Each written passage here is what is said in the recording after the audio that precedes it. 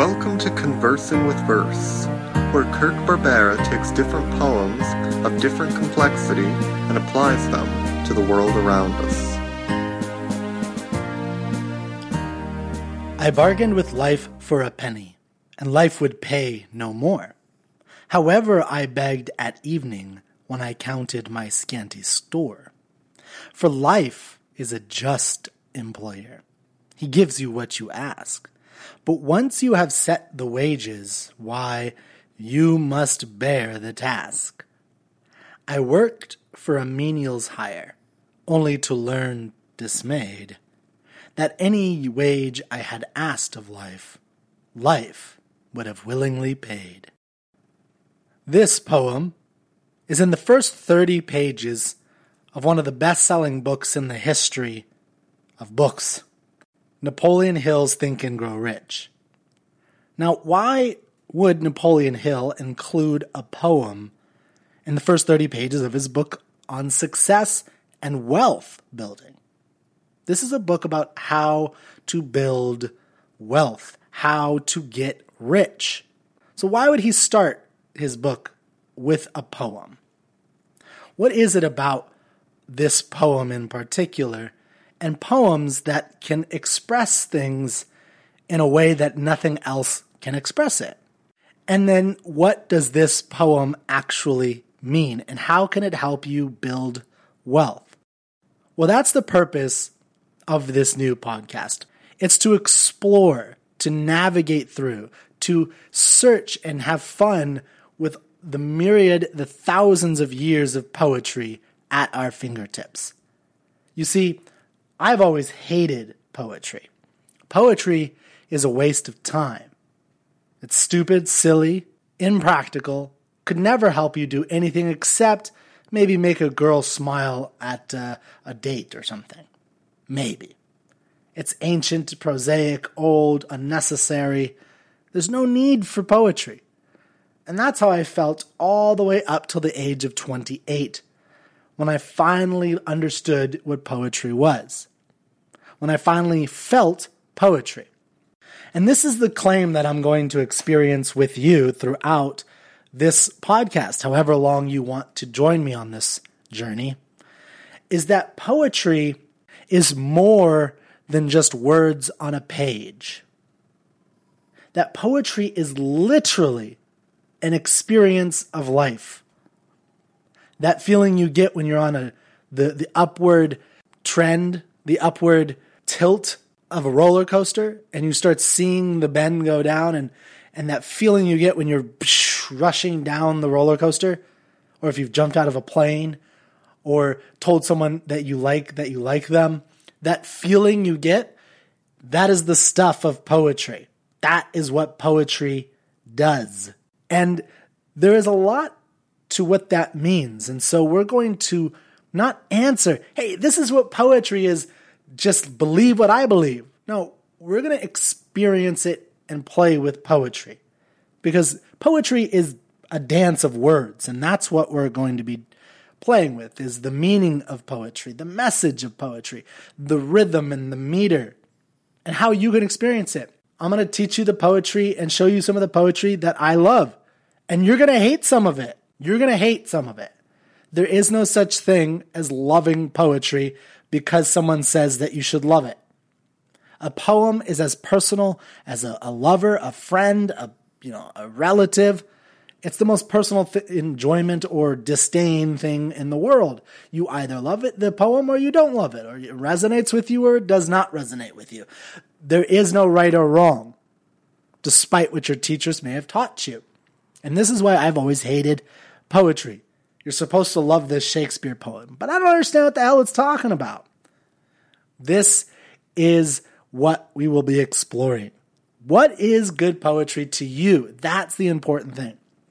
And we're going to start with some of the poetry in Napoleon Hill's book, Think and Grow Rich. So this poem, I Bargained with Life for a Penny, is about the importance of desire and how desire can be a desire for something big or a desire for something menial and small, like a penny. So you can desire $1 million or just a single penny. You can desire to own a skyscraper or, a Toyota.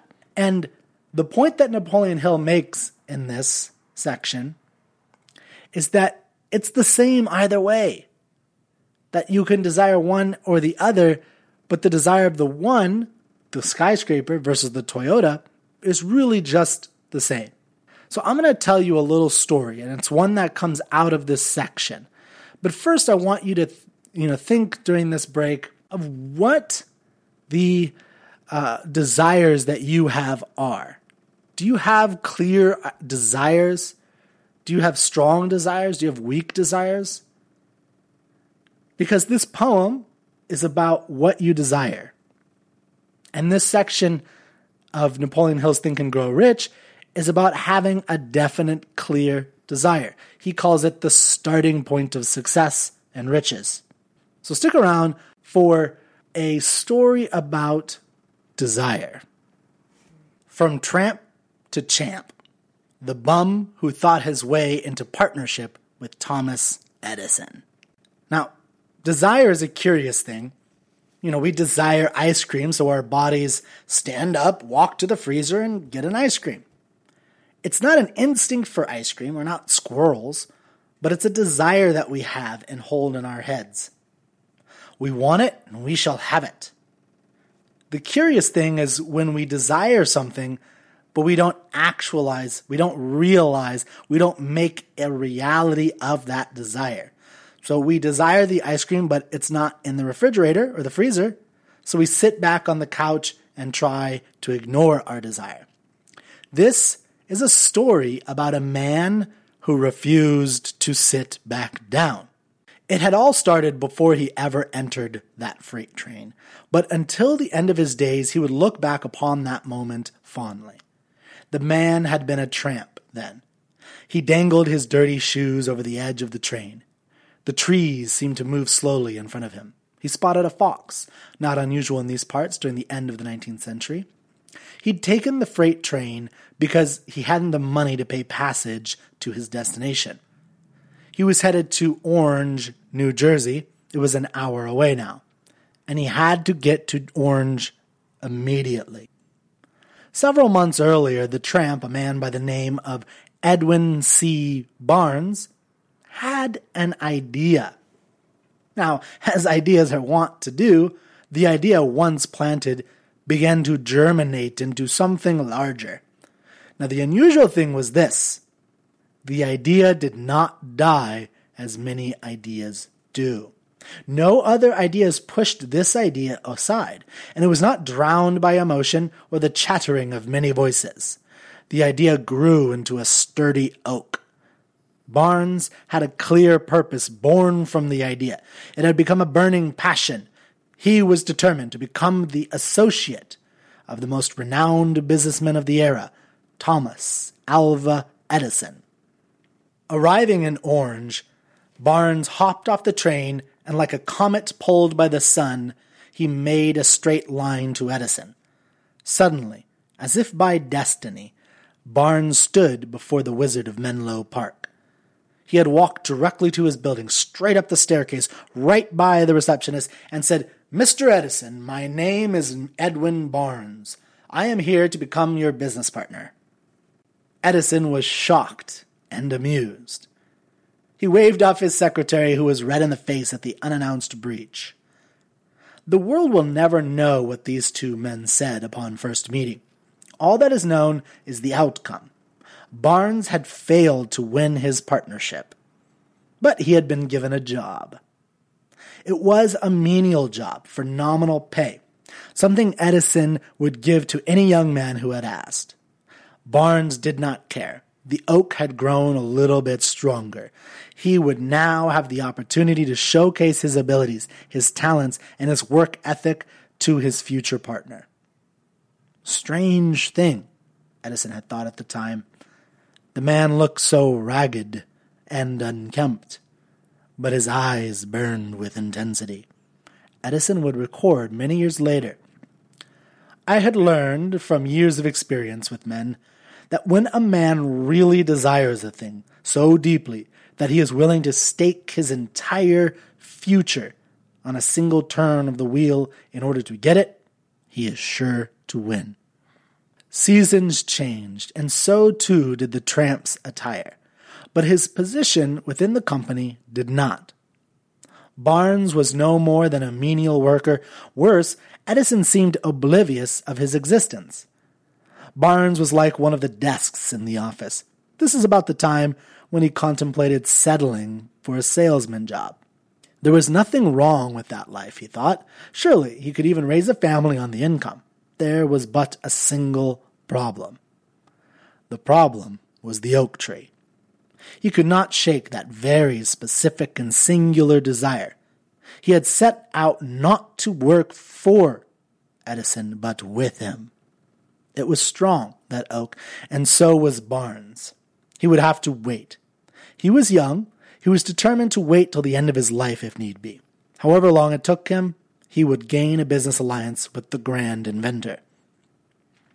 On a drab winter day many months later, the workers in the factory heard shouting. It emanated from the sales conference room. Curious and always eager to understand the institute for which he was employed, Barnes crept near the door. He heard all the salesmen arguing and debating over something. Apparently, Edison had once again been working in secret on a new invention. He had just unveiled it to the salesmen. The salesmen, in their knowledgeable manner, decreed it was an interesting machine that would never sell. Edison disagreed. He illustrated the features once more. Still, the salesman said it would be too difficult and complex to sell this machine to the public. In his curiosity, Barnes had leaned over and put his ear on the door. He heard Edison's voice, but it sounded scratchy.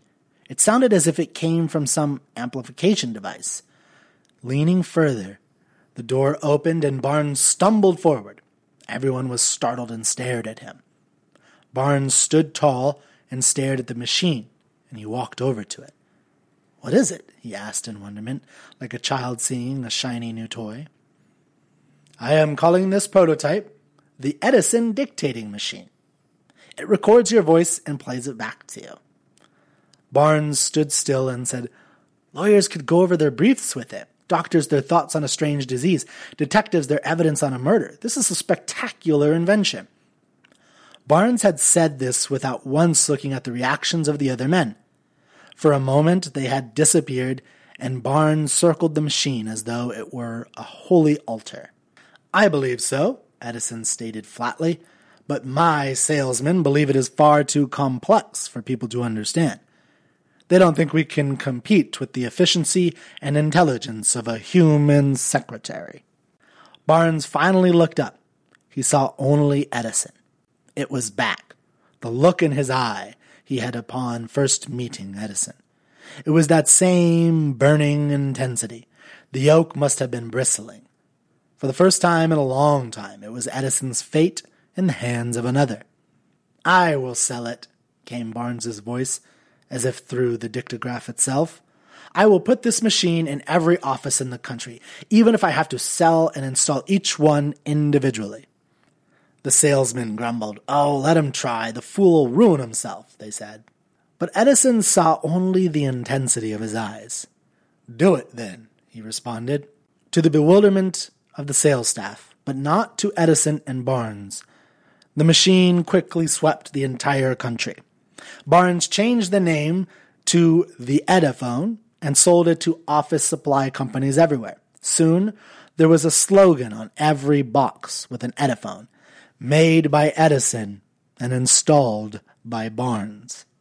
For 30 years, Barnes was the business associate of Thomas Alva Edison, the collaboration making both men millions of dollars. Barnes had earned something more than money.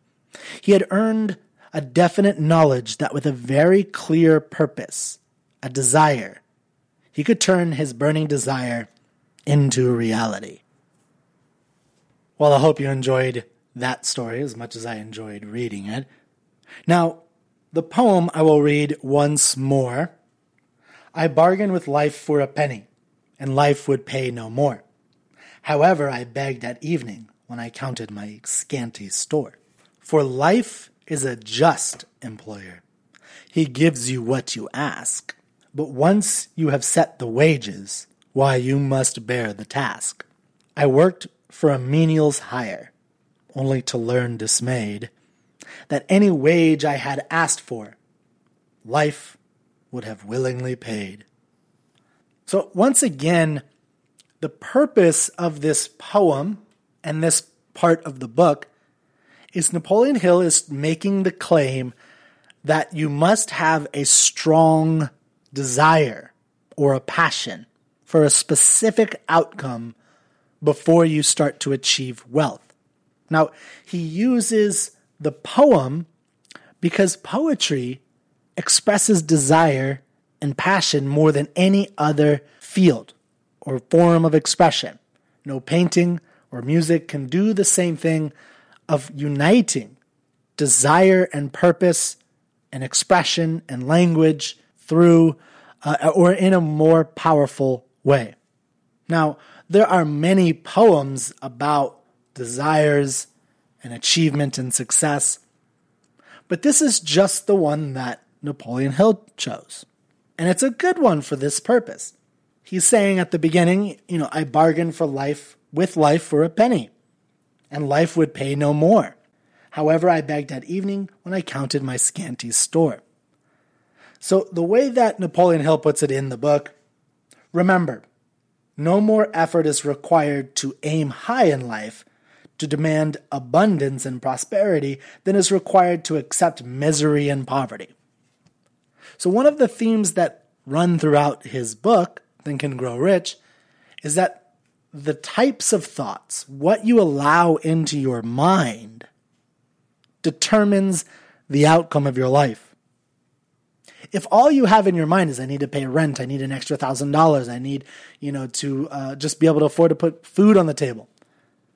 Well, as long as you put in the work, of course, of the hard work and the sweat and the tears of, doing a little bit more overtime, then guess what? You're going to pay the rent, you're going to get a little bit more food on the table, you're going to put gas in the car, and that's about it. Maybe you'll make an extra $1,000. But the same amount of work in terms of desire, the desire for great things isn't any different than the desire for little things.